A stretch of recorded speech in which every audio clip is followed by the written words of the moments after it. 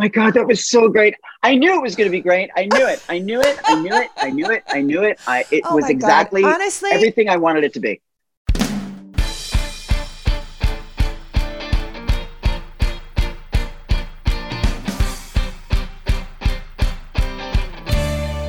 hello, and welcome to the Politics Girl podcast. I'm your host, Lee McGowan. Let's get into it. Today's pod is a candid conversation with Broadway superstar and television actress Alexandra Billings. And you might be thinking, well, wait a second, Lee, how does a famous stage and television actress fit into the Politics Girl lexicon? And I'll tell you. Alexandra Billings may be an American actress and singer and teacher, but she's also an incredible activist for the LGBTQIA community and the first openly transgender woman to have played a transgender character on television. Alex was also the first trans actor to portray Madame Morrible in the Broadway production of Wicked, after previously starring in the Manhattan Theatre Club's production of The Nap, where her Broadway debut was called Sensational, and she was deemed a marvel of glamorous menace by the New York Times, which I think is about the coolest description anyone could ever get. Alex was a lead in the award-winning series Transparent and was a reoccurring guest star on The Conners and Never Have I Ever, and is currently starring in the new Amazon series The Peripheral. Alex awards include the Visibility Award from the Human Rights Campaign, 5 After Dark Awards, a Joseph Jefferson Award, and a TPA and Rainbow Spirit Award. Alex has been inducted into the Gay and Lesbian Hall of Fame in Chicago and was a moderator during the Transgender Awareness Month at the Obama White House. Her autobiographical memoir, This Time for Me, was published this year, and she's currently an associate professor at USC and a Viewpoints associate professor at the Steppenwolf Theater. Alexandra is also someone I have come to admire so much over the past couple of years, not only because she's endlessly talented, but because she wears her heart and soul right on the surface where we can all learn from it. We recorded this episode at the end of Trans Awareness Week to bring some humanity to an identity that far too many in our society continue to treat with ignorance and cruelty. So without further ado, please welcome my guest, actress, teacher, singer, and fabulous outspoken activist, Alexandra Billings. Welcome, Alex. Hi, kids. I am so glad you're here. I'm crazy about you. Your approach to the world is so open-hearted and generous, and I'm just really grateful to get a chance to speak with you. I'm thrilled because, as I said, I'm unhealthily obsessed with you and have been watching you since the very beginnings of your career on the World Wide Web. And I have literally, I told when I first saw you, and I predicted this, I told everyone, this human is going to, and you've just hit the tip of the iceberg of where you're going to end up in this business. You are the next Walter Cronkite, as far as I'm concerned. I think you have a finger on the pulse of the political prowess that is not just unique, but also necessary. The way you're able to explain politics is unlike anything I've ever heard before. Oh, thank you. I'm thrilled. That is the reason I said all that. I'm just really happy. No, I'm glad you said all that because honestly, that's why I started the project. I wanted people to be engaged in politics. I want everyone talking about politics. It's the thing we were always told not to talk about. And yet that only serves the people who don't want us talking. So this is why I started the whole project, right? So listen, true. I was recently reading a comment from someone who had just read your book, your brand new book, and she loved it so much and she gave it to her husband, who proceeded to stay up all night reading because he said he was learning so much. And she publicly thanked you for being such a good teacher about a topic that she didn't and her husband didn't fully understand. And I connected with that because that's exactly what I'm trying to do with politics, right? To take issues that may feel complicated or overwhelming and explain them to people in a way that they can connect with. Because I believe when you understand something, then you can care about it. And change only happens when people care.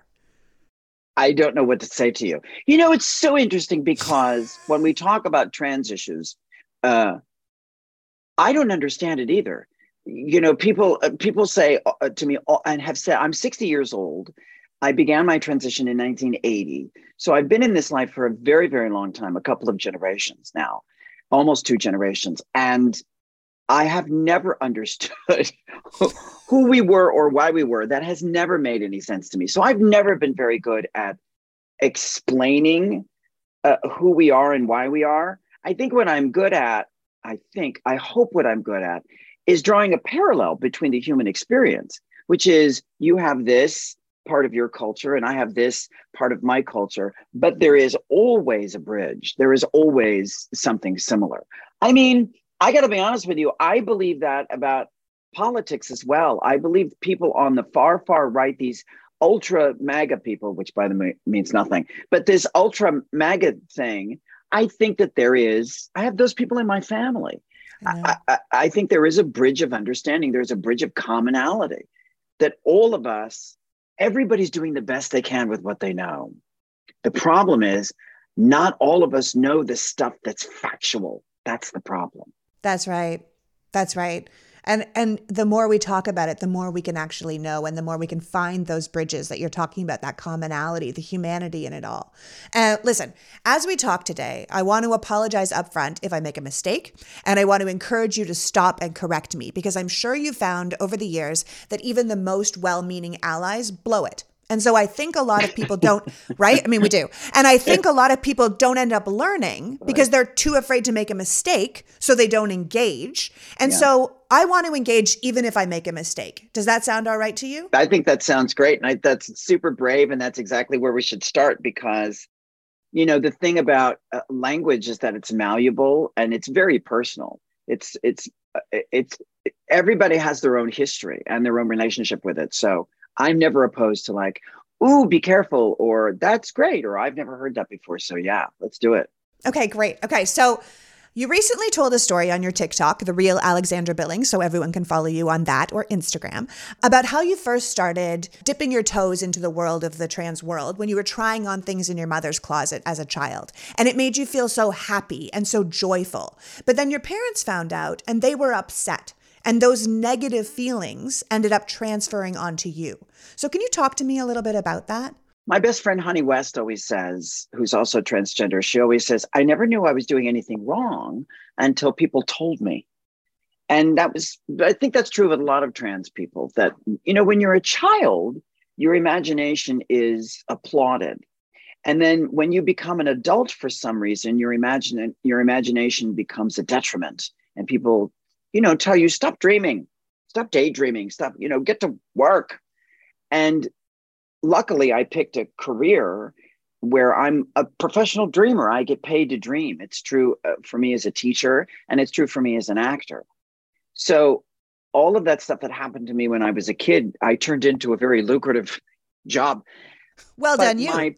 Yes, well, I got very lucky too. And I also had a lot of great guides, but also those moments when my parents said to me very clearly, stop doing that.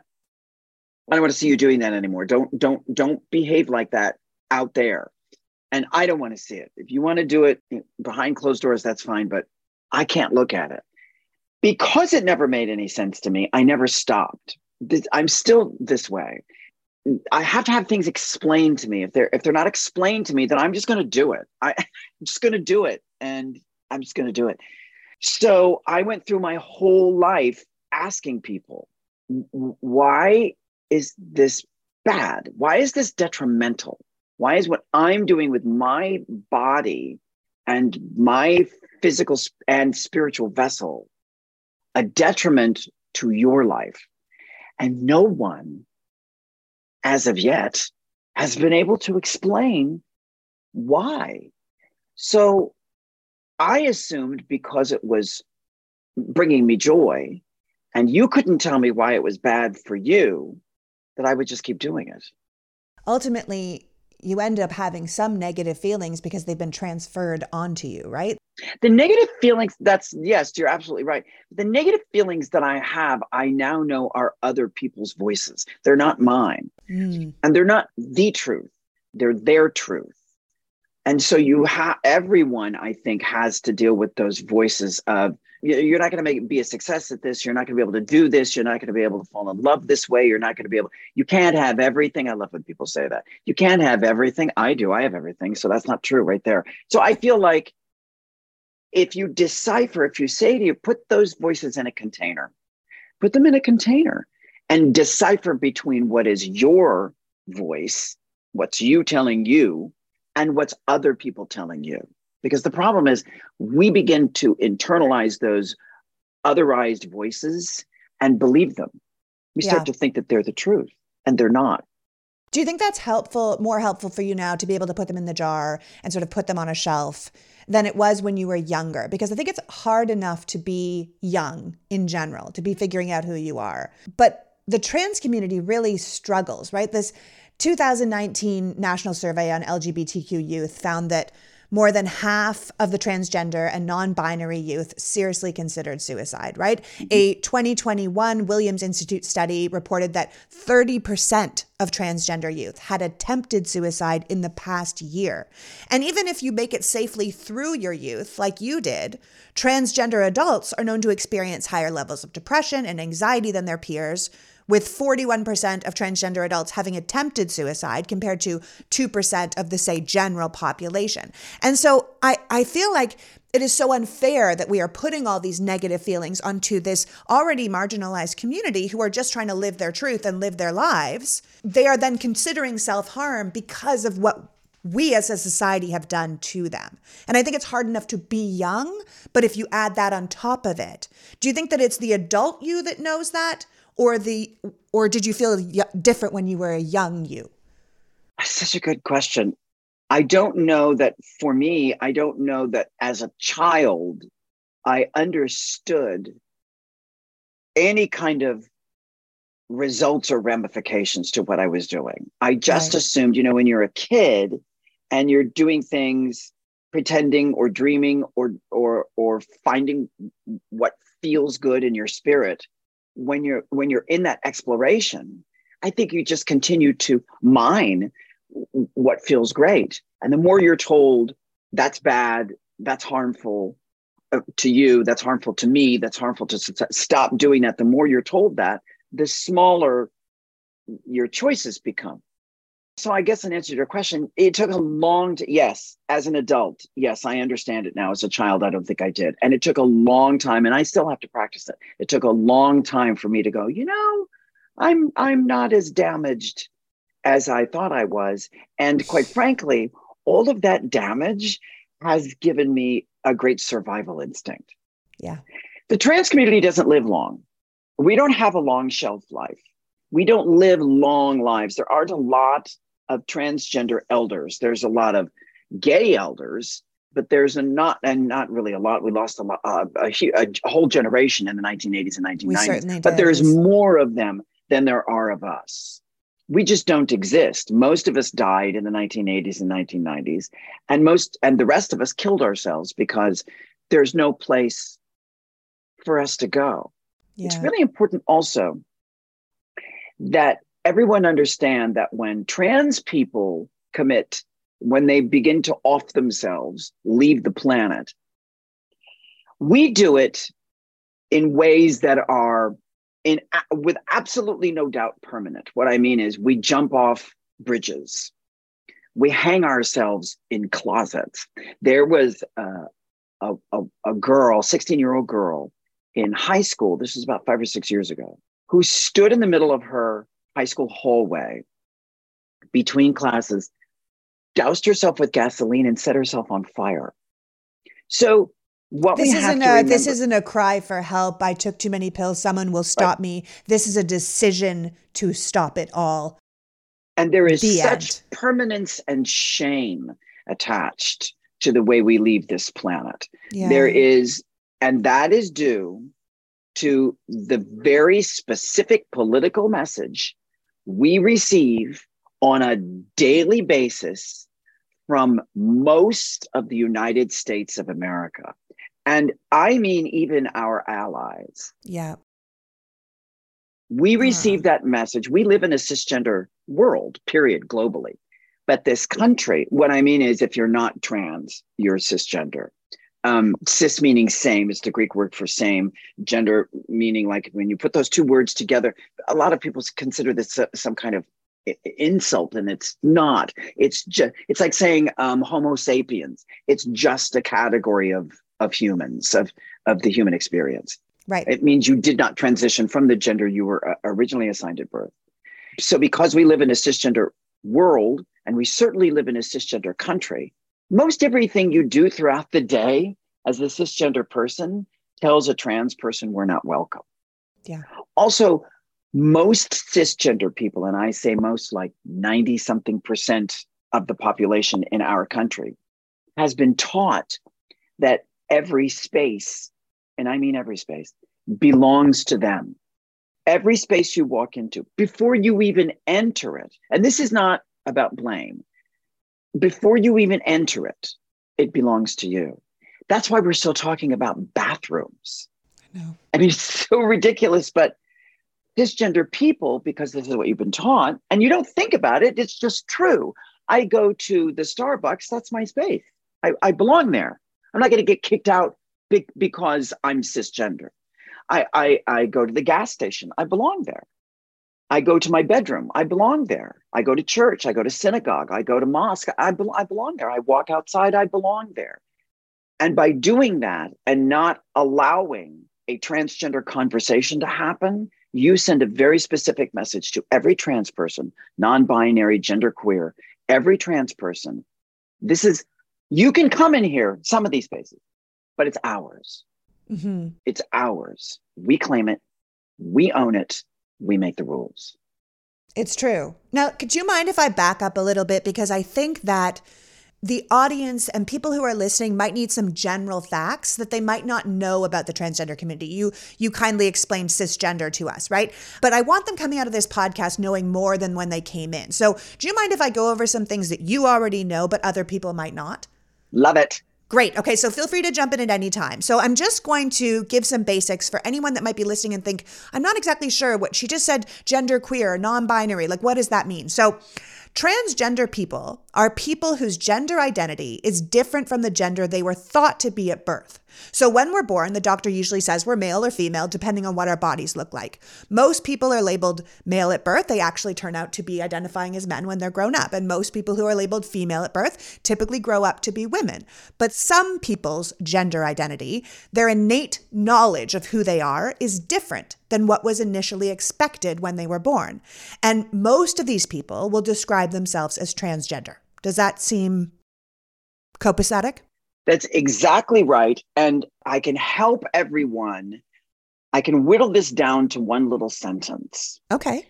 Most of you who are watching or listening never consciously thought to yourself, I am going to act like a boy. You just behaved the way your physical and spiritual and emotional vessel told you to. So you were in answers to a dialogue that was happening quietly. And it happens all the time. You don't go out into the world and go, I'm gonna go out as a boy. You do today I will be there. Yeah. Right. You just walk outside. You put on clothes, what's up? You walk outside. And that's been true your whole life. You may have thought occasionally, maybe I'm a tomboy, maybe I like this, maybe I like that. But very rarely was there a question in your brain. You just knew your gender was true. So the opposite is true for us. We always knew we were transgender. We always knew we were non-binary. We just knew that. It wasn't a decision. We didn't walk out into the street and go, you know what, I'm going to go out as a girl. We just went, oh, this is what I am. This is how I feel. This is how I'm going to behave. Right. So if you can look at your own journey and just replace all of your experiences with our experiences, we're not very far apart. No, not at all. I mean, a transgender woman lives as a woman. They just happen to be thought of as male at birth. A transgender man lives as a man. They were just thought to be female at birth. And some transgender people identify as neither male nor female, as a combination of male and female. And there's a lot of terms that people who aren't entirely male or entirely female use to describe their gender identity, like non-binary, meaning not one of the two binary choices, or genderqueer. But everyone, transgender or not, has a gender identity. And as you were saying, most people never think about their gender identity because it just happens to match their sex at birth. So they just think those two things are the same thing, but they're not the same thing. Your gender identity is not necessarily the gender you were assigned at birth. And that's a cousin to, if you're, especially if you're female, in the United States of America. If you're female, you have a very long list of behaviors that's expected of you, especially the way you look, the way you behave emotionally. You have a very long list of things. And those trickle down into what you're allowed to do. Like you can't play football. Nobody really wants to see you do that for some unknown reason. Nobody really wants to see you box professionally. They want to see you dance and they want to see you sing. And so there are certain things that is okay when there are other things like try not to do some of those things. So think of it this way. When you're a female and you're assigned female at birth and you're raised a female, and then all of a sudden one day you're in, I don't know, first or second grade and you go, I really want to play football. I don't know why, but I love that game. You don't want to be a boy. You know your gender's right. You just want to behave in this way. So if you look at the cousin of what it's like to be trans or non-binary as here's the way I'm going to behave in society, it kind of builds a little more common bridge between this is what's expected when the doctor says male, and this is what's true for you when the doctor says male. Right. And I think it's really good to remember for a lot of people, because they confuse this, that gender identity and sexual orientation are also two completely different things. Your gender identity refers to your internal knowledge of your gender, your knowledge that you are a man or a woman or another gender, and sexual orientation has to do with who you are attracted to. So just like non-transgender people, transgender people have sexual orientations. For example, a transgender man, someone who lives as a man today, might be primarily attracted to other men and identify as a gay man, or they might be primarily attracted to women and identify as a straight man, or they might have another sexual orientation. But I think it's important that we acknowledge that those are two completely different things. And I think sometimes people get that all tied up in their head as well. Sexual orientation is who you fall in love with. Gender identity is who you fall in love as. Oh, I love that, Alexandra. I love that. That's really pretty. I think that's marvelous. You guys, I'm so excited to tell you about my Lomi. I got it a couple of weeks ago and it is so flippin' cool. Like you, I'm one of those people who wants to do better by the planet, but I'm not exactly sure how to go about it. We recycle like crazy in my house, but there's so much extra food waste that I know is releasing a ton of methane when it breaks down in a landfill, and that is terrible for the environment. This is where Lomi comes in. Lomi is a countertop electric composter that turns food scraps into dirt in under 4 hours. Our family has taken to putting food scraps in a Tupperware and then running the Lomi once, sometimes twice a day. There's no smell, and when it runs, it's incredibly quiet. Lomi turns our food waste into nutrient-rich dirt that we can feed to our plants, put in the garden, or just throw in the trash. We actually just replanted a very forlorn-looking basil plant in the Lomi dirt, and it's completely sprung back to life. I love companies who make it their mission to help the world. Pila, the company that makes the Lomi, already makes biodegradable iPhone cases, so they really walk the walk. Now we have the Lomi, looking all cute on our counter, breaking down everything from banana peels to salmon without any damage to the environment. So if you want to join our family and start making a positive impact on the environment, or just making cleaning up after dinner that much easier, Lomi is perfect for you. Head to lomi.com/politicsgirl and use the promo code politicsgirl to get $50 off your Lomi. That's $50 off when you head to lomi.com/politicsgirl and use the promo code politicsgirl at checkout. Food waste builds up. It's terrible for the environment, and Lomi is the solution. And with the holidays just around the corner, Lomi might just be the perfect gift for someone on your shopping list. We can do better. Lomi is showing us how. I think we should probably remind people that when we're talking about the trans community, we want to make sure that we are using language that the transgender person chooses for themselves. You said at the very beginning of the podcast that not everyone has exactly the same language. Not everyone uses exactly the same words to describe themselves. And we should always be following the lead of the transgender person and the language that they have chosen that's right for them. And then there's a lot of things that really are none of our business. And somehow people seem to think that once you've said that you're transgender, I now can ask you all of these impertinent questions that I really have no business asking because now you've shared this thing with me and so now I need to know everything about you, right? There are so many things that you wouldn't ask. You sort of have to turn it around on yourself. Like Someone's sexual orientation might be shared, but it's not something you go poking around asking. Just like in any conversation, we might be curious about things, but that doesn't mean it's appropriate for us to ask about them. There's lots of topics: medical transition, life pre-transition, sexual activity. Those are intimate questions. So you need to ask yourself, do I need to know this information? Or how would I feel if somebody asked me this same question? Because is the question relevant to even treat someone respectfully? You know, like asking someone's name or their pronoun, that's always appropriate because we use that information to talk and interact with people. But you don't need to know your transgender coworker's surgical history just to be a normal human being around them. So just stop doing that, I think. There's lots of examples from this. I'm sure you have some ideas about how cisgender people can best interact with the trans community so that we don't keep putting our foot in our mouths, you know? Yeah. Yeah. You know, yes, I do. Yes, I do. Yes, I certainly do. I feel like this is what I tell people. Treat other humans the way you would like to be treated. And then treat people you don't know, that you're unfamiliar with, that come from a different place, like you would when you visit a different country. So these are different cultures. So you want to be curious, but you want to be kind. You want to be interested, but you want to be polite.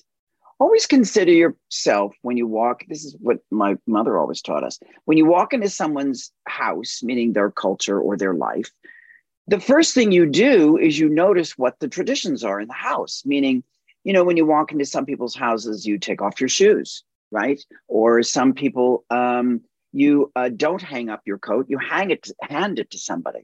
Sometimes when you're going for a dinner, you dress up. Sometimes if you're going for, you know, a movie, you just wear jeans and a t-shirt. So you find all that stuff out before you go to their house. That's just being kind.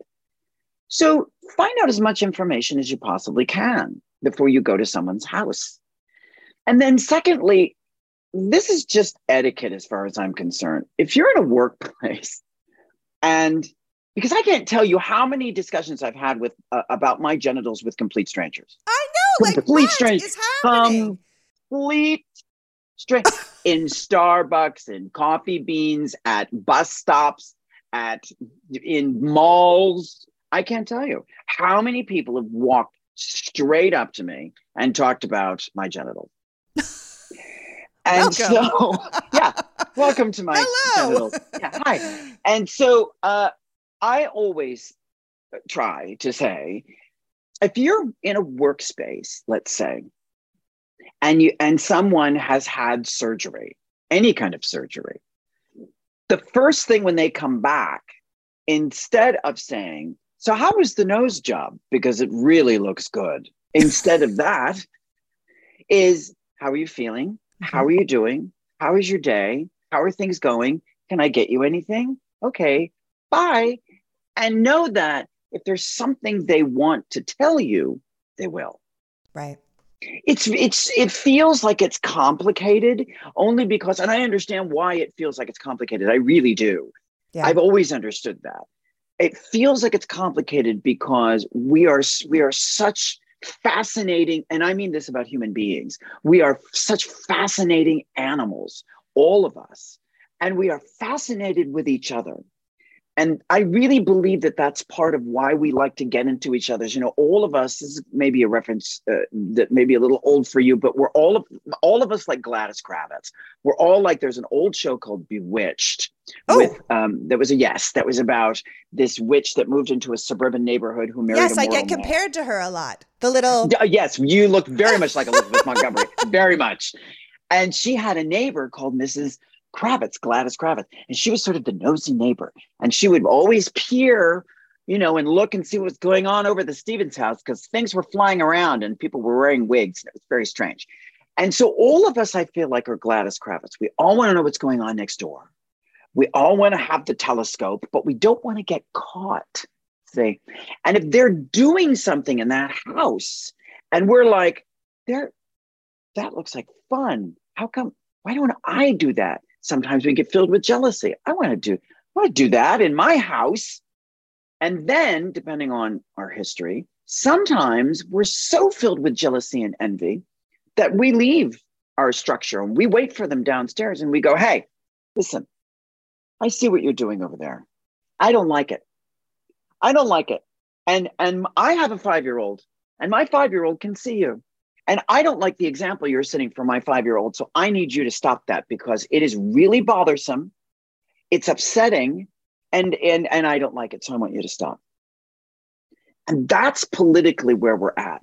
Exactly. Which, I mean, it's been true for decades, but that's politically where we're at. Like on the mountaintop with the bullhorn because of Mr. Trump. When he came down that escalator, he went, racists, homophobes, transphobes, here we go. I'm here. And the call was out, honey. Yeah. And they have always been here. We've been able to keep them aside for a while. But now they have a leader and a guide. So now all the Gladys Kravitzes the curtains are drawn, honey, and they've got 5 or 6 telescopes going at the same time in 5 or 6 different apartment buildings, and they're writing notes. They're like apartment 4A. I'm not crazy about them. We'll visit them at 2:00. Apartment, and there. And I keep telling them all, you're upsetting yourself for no reason. Here's the great thing. It's just a suggestion. You can do whatever you want. It's your life. But here's a suggestion. In order to keep some serenity in your house, close your blind. Alex, such good advice. Wouldn't we all be a little bit better with our closed blinds instead of your gall darn blind? Yeah, maybe less closed-minded, more closed-blinded. There you go. But listen, for those people who don't know, what Alex is talking about is that 2021 was a record-breaking year for anti-trans legislation, right? These Gladys Kravitzes are coming out and they're writing laws, right? So these bills are restricting access to bathrooms, to locker rooms, to participating in sports. Some are prohibiting gender-affirming healthcare, while others are trying to force educators to refer to transgender students by their biological sex or restrict LGBTQ teaching materials. Right-wing politicians have pushed a lot of these bills in their desire to kind of keep up the culture war. I mean, with the Senate recently, like this week, just advancing legislation that would provide federal protections for same-sex and interracial marriage with the Respect for Marriage Act, the winds are clearly changing in some places, but without gay marriage as the hot button divisive culture war issue, the far right has turned their hate machine onto the transgender community, marginalizing this already marginalized group because they found that this kind of hate really works to galvanize people. And it's so deeply unfortunate. I mean, in 2022, at least 15 states have restricted access to gender-affirming care. And gender-affirming care is essential. It's just saying like, hey, we acknowledge that you are feeling a certain way, and we say, that's fine. You feel that. It's affirming how they're already feeling about themselves. And to tell them that they're not allowed to feel that way, that we're going to try and convert you back to the way you think you should be feeling, is so detrimental to people's sense of self and well-being. In 2022, we have laws that would restrict access to gender-affirming care. Some of these laws are carrying penalties for healthcare providers. Some are carrying penalties for the families. The Florida Medical Board, just under the urging of Governor DeSantis, just approved a rule that would ban transgender people under 18 from receiving hormones or undergoing surgery as treatment for gender dysphoria. Last spring, Arizona they restricted all access to gender-affirming care for minors. I'm hoping that will adjust now with the election, but we will see what happens. Arkansas has banned gender-affirming care for transgender youth, and there's a trial coming up to fight that. It's as though these state lawmakers are trying to legislate trans people out of existence or out of the state through their policies. And we see after study that transgender children who get hormone therapy enjoy better mental health than those who don't. We see that these bills that target young people don't represent the majority of the sentiment of the people of the country. People don't really feel like we should be interfering with young people or other people's parenting. But it's still moving along like this is a majority sentiment, like we all want to interfere in everybody's life. They're whipping up this nonsense about other people's families and other people's lives that we have no business being in. And like you said, we need to be closing those curtains and stop implanting ourselves in other people's decisions, other people's families, and other people's very, very personal choices. And we see that everywhere, from the abortion care stuff to the transgender care stuff. And it's just this need to direct the way people live their lives. And it's not productive. And I'm sure you have a lot of thoughts on that. Or maybe no thoughts. Maybe you're like, I want nothing to do with this bullshit. Well, kind of. I get you. When I was about 14 years old, I lived in Schaumburg, Illinois, which was a little suburb in Chicago, Illinois. Very suburban, very middle class, upper middle class, very white. No gays. They weren't allowed. And that you knew of. They got them out. And no one of color, just like, we got to get all those people out of here. Except for us, who was a mixed race family. But because we are light skinned, that's a whole other set of issues.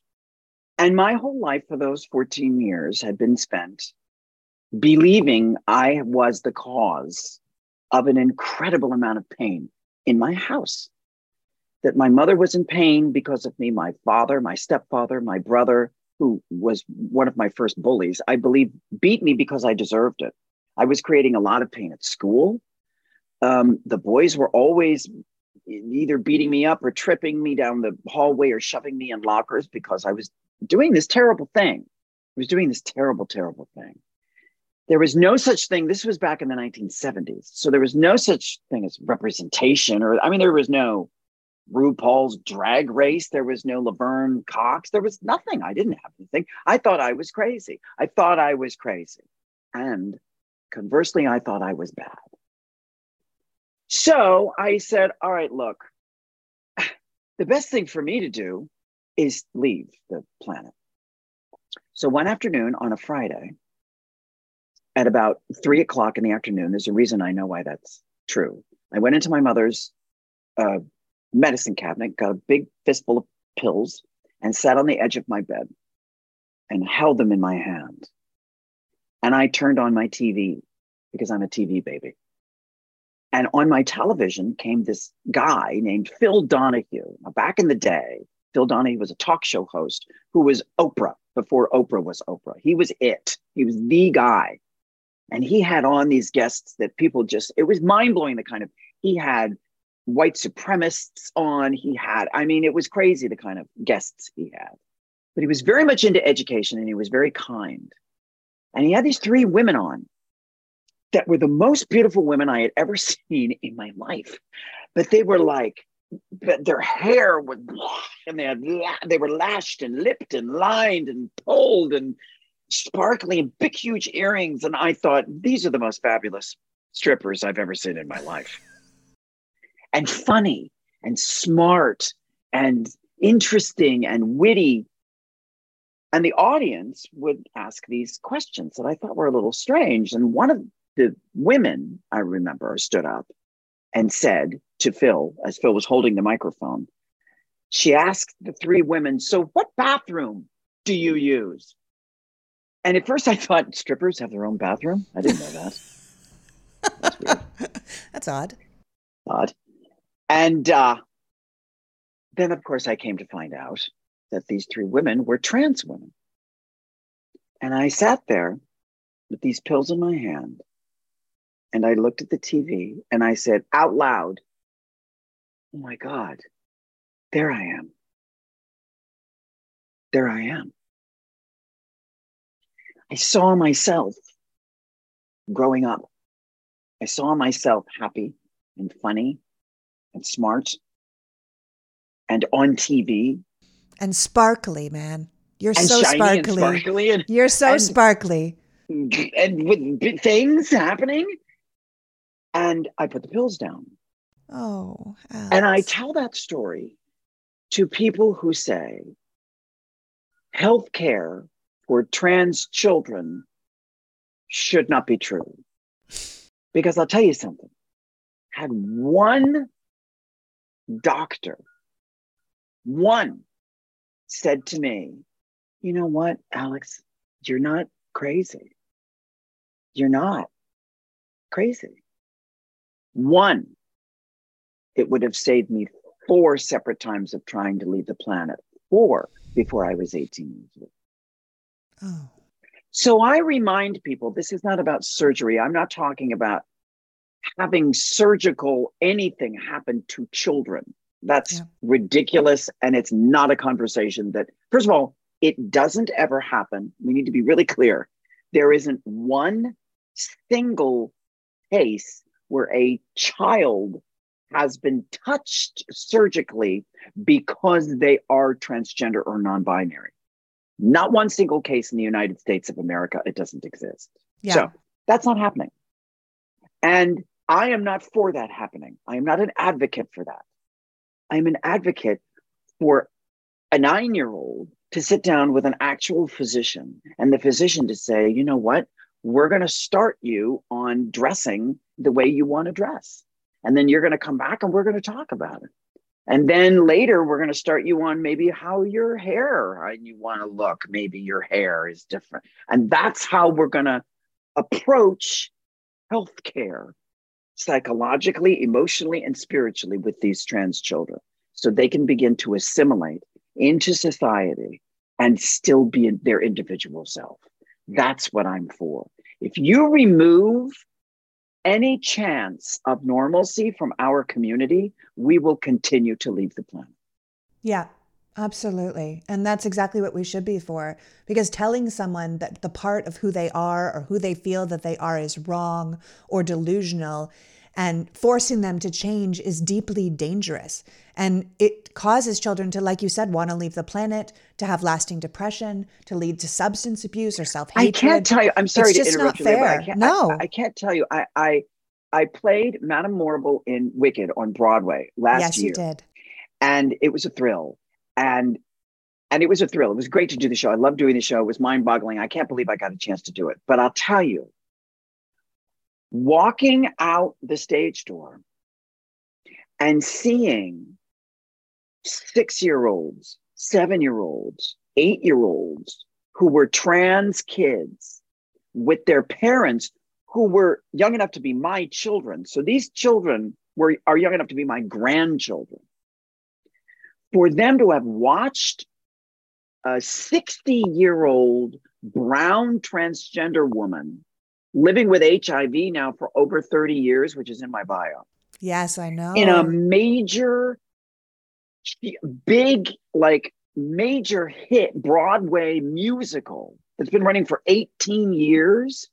And then for me to walk out and for them to stand, for us to be together and share space, that is the very definition of sacred. One of these parents, I'll never forget this as long as I live. One of these parents turned to me with tears in her eyes, and her little girl was dressed in this little fairy princess costume with wings, the whole thing. Coming to Wicked, I'm not sure why she was dressed as a fairy princess, but that's how she wanted to dress. That's how kids wanted are. To go to Today we are this. To go to the theater. Exactly, that's what happened. I don't have children, so what do I know? So she was dressed in her thing, and I was like, "You look amazing. What is happening? You look amazing."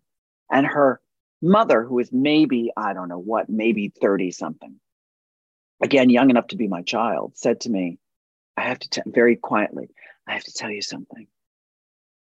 Chelsea, which was her daughter's name, has never even met another trans person before, let alone someone that she could say, wow, I can be an actor.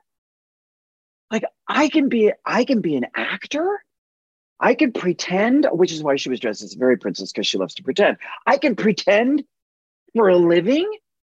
So you cannot take away our examples of who we are, the representation of where we're going, unless you want to annihilate every chance of who we hope to be. Mm-hmm. Yeah. And that is why the transgender people becoming more visible in the media and in their communities around the country. And the more transgender people are able to name and understand their own experience, the more Chelseas that can see Alexes on the stage, see Alexes not just as actresses, but as successes, as worthy members of society who are being held up by the world, the more comfortable they're going to be to share their own experiences and grow. And the more older transgender people we will have, the more elderly transgender people we will have that'll come all the way down. And that's why it's so essential. Shows like Transparent that you did and famous trans celebrities like you and Laverne Cox and people like that are so essential, that representation and visibility really does truly matter. And it matters not just to people in the trans community, but people who are in the cisgender community that can see people living their lives and respect them for that. Because at the end of the day, it all comes down to respect. I think people want to be good allies, but they're afraid of making mistakes and it shuts them down. And we want them to go out into the world and be your advocates and be respectful and be there. And if they hear somebody saying the wrong pronoun, they say, actually, it's this instead of that. Or if they see someone being, if they're a trans joke, it's the same way we would treat a racist joke or a homophobic joke. We say like, yo, we're not doing that. We're not doing that anymore. Like that's what good allies need to be doing. That's what we need to be doing in this world. Something that really resonated with me before you go, I want to say you put up this thing on TikTok and I think it just made so much sense to me. There was a feminist making the argument that trans women aren't women by the very nature that we have to say trans before it. And the piece cuts to a man who's basically explaining grammar, right? And he says, listen, trans is simply an adjective to describe the noun, which is woman. Like if I said, there is a car, and then I said, there is a red car, it doesn't make it any less of a car. I've just given you more information about the noun, right? So if I say, there's a woman, and then I say, there's a tall woman, you're not like, well, she's no longer a woman because she's tall. No, she's still a woman. You just now have more information about said person. Yeah. So if I say, here's Alexandra. She is a beautiful, tall, trans woman. It doesn't make you any less of a woman. It just means I know more about you. I have a fuller picture. And I thought that was such a great example to get into our heads because people get really confused. And I thought, let's not get confused. This is a great example. You put it up and I thought, we're going to share that. Now, finally, we're ending this during Trans Awareness Week. So what do you, beautiful, lovely human, want us to be aware of as we go forward into this world? Oh, I love that question. I just want to echo something that you said, that you just said, which I think is really beautiful, which is allies, don't be afraid to talk to us. Don't be afraid to stumble. Don't be afraid to make mistakes. Don't be afraid to say the wrong thing. It's really okay. We say the wrong thing to each other all the time. That's good to know. So many times. I can't tell you. This happened like just a month ago with one of my classes. These are actors, so they're like liberal, tree hugging, weeping artists that, they're 20 years old. They're like, my life. So, I love them. Oh my God. They're the most empathetic, kind humans on the planet. And they came up to me collectively, and there's about 20 of them. And they said, Professor Billings, every day when we start this we have a ritual that we open class with to bless the space. Every day we do that, we're always hoping that we can go around the circle and say our pronouns. And I went, oh my, I say, hey, oh my God. And they were like, no, it's totally okay. And I went into the, thing that we all go into, like, oh my God, and they were like, calm down. Everything's fine. Relax. Simmer down. It's fine. It's like, don't make it a thing. Just like fix it. So we do it all the time. So when you do it, don't do what I just did and fall all over yourself. Like if you say he and someone says, no, it's she, don't do the whole slow motion. So stupid. Just go, oh, I'm so sorry, she. And then just make the correction. And then if you have trouble in ingesting the gender in front of you because of whatever history you have, just ask their first name and call them their first name. So in essence, what I'm saying is for this week, it's all about awareness. Know we're here, acknowledge we're here, know that spaces belong shared and to all of us. And every space you walk into is divinely blessed by a power that's bigger than all of us on the planet. That's the only thing that can decide who owns what. So give up your ego and allow us all to come together as a community. Yeah, we'll all be served by that. By adding many colors to the rainbow, many aspects to our salad. No one wants a salad with just lettuce. That's very honestly, boring. That is boring. very boring. Boring. Okay, well, that seems like a great place to leave it. Thank you so much for joining me, Alex. I hope everyone will read your book. We didn't even have the time to talk about your book this time for me, which honestly, people need to read it.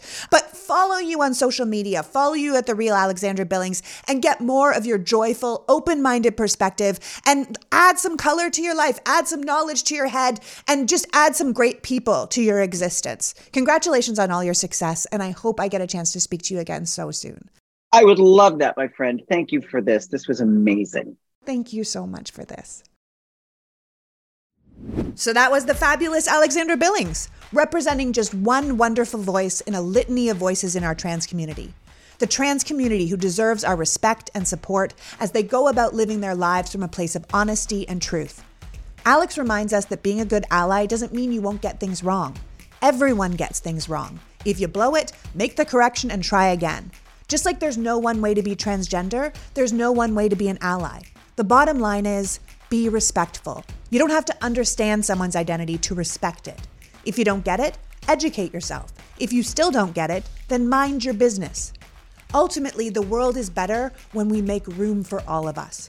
I want to thank Alex for joining me today and you for caring enough to learn new things. Ultimately, we need to spend more time making this country better for everyone than focusing on making it worse for some. We need more happy little girls at stage doors and less sad children with a handful of pills. And I believe we can do that with our attitude and our voices and our vote. Until next week, PG out. The Politics Girl podcast is written and performed by me, Lee McGowan, in partnership with the Midas Media Network, and produced and edited by Happy Warrior Entertainment. All rights reserved.